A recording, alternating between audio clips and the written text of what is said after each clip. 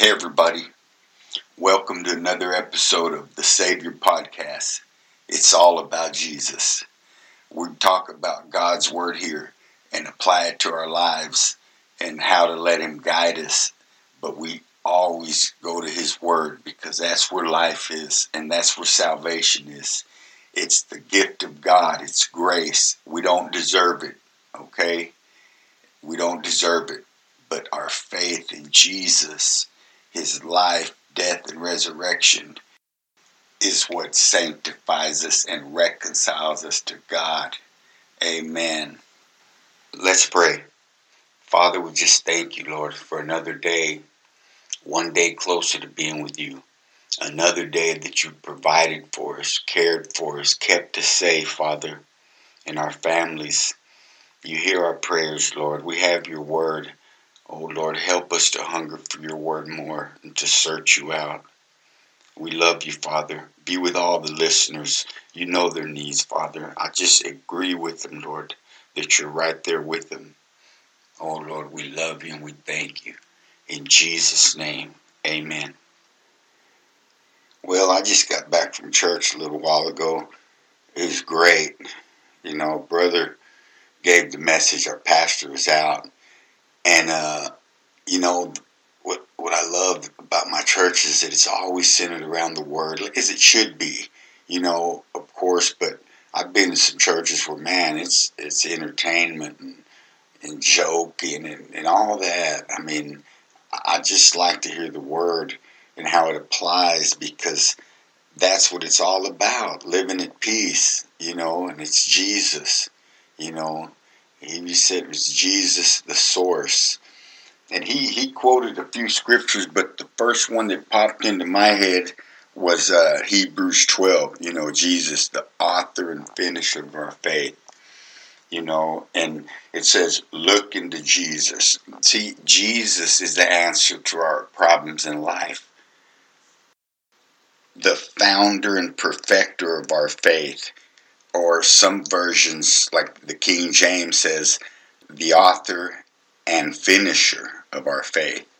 This is the ESV. It says, founder and perfecter of our faith, who for the joy that was set before him endured the cross, despising the shame, and is seated at the right hand of the throne of God. Okay, so it says, you know, Jesus, the founder and perfecter of our faith, you know, and Paul talks about in 11, the Hall of Fame of faith, you know. So see, Jesus was the founder and perfecter, the author and the finisher, okay, of everybody. When faith came, you know, Noah, he had faith. He trusted God. He built a boat. Abraham left his people. Isaac, Jacob, all through the Bible, that's what it's about. They believed God, you know, and that is our faith. See, that's the same faith. There's only one faith in God. Yeah, we have faith in, hey, I believe I'm going to get a check. I better get a check if I work my 40 hours, you know, but the things that matter, see, this life, our soul, salvation, those things, the real things that matter, because this world is temporal. Our life, everything, we're a vapor. But what happens when it's over? See, that's what matters. That's why we turn to God's Word. He's the author and finisher of everything. Jesus. Jesus is the Word. Jesus created the heavens and everything. See, He wants a relationship with you if you don't know Him. And if you do, He wants a deeper relationship with you. You know, to guide you and direct you and give you rest and peace. Brothers and sisters, I've gone through a hard, dark moment just in the last few weeks or a month, you know. I go through it for whatever reason, but He's always there for me. You hear me? And listen to this part. This is, oh man, this one, this will hit you. It'll bring you to your knees, y'all. Get ready. Who for the joy that was set before him endured the cross, despising the shame.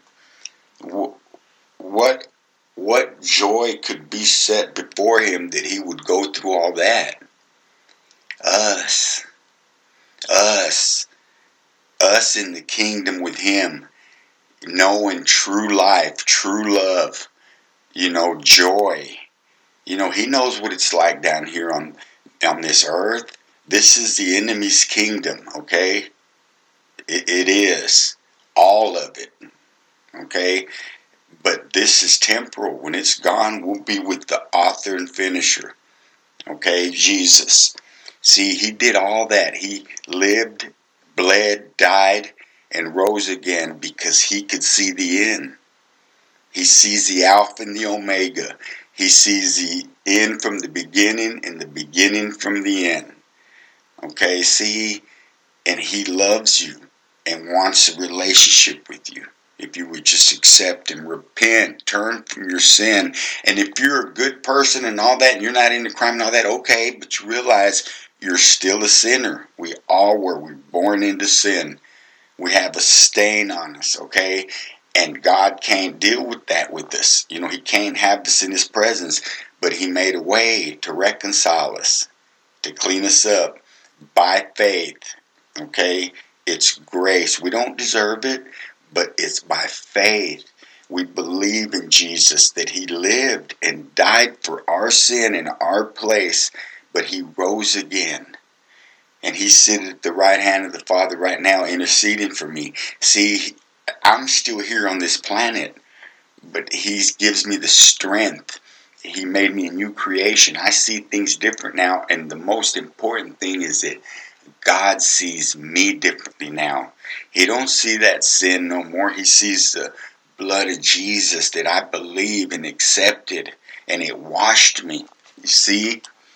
And here's the second verse, y'all, that I want to touch on. You might be saying, well, I already know Jesus. Okay, that's cool. So do I. But look, look what he says in John 16.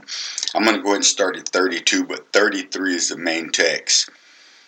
Behold, the hour comes, yes, it is now come, that you shall be scattered, every man to his own, and shall leave me alone. And yet I am not alone, because the Father is with me. These things I have spoken unto you, that in me you might have peace.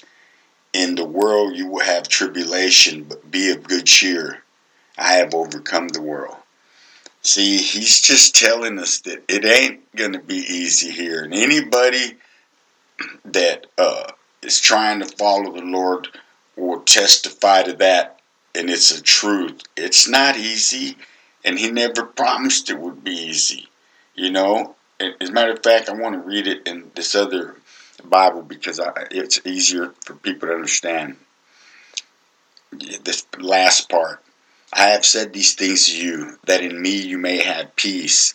In the world you will have tribulation, but take heart, I have overcome the world.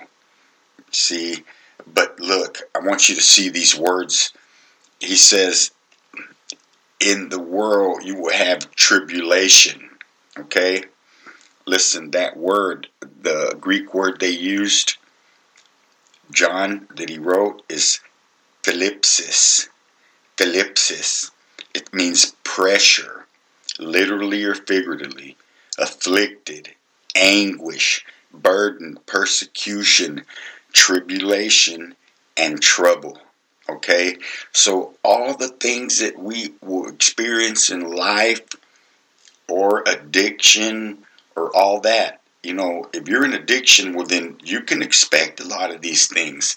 But if you're just living your life, you're still gonna have these things on you. That's just human nature, and it's here and people around you. But look where he says, but be of good cheer. I have overcome the world. Okay, that word, overcome, it's nikeo. Nike is the root word. It means conquer, overcome, prevail, to get the victory. Remember, in Romans, Paul says we are more than conquerors. That Nike, and that's where they get the word Nike. The shoe brand Nike.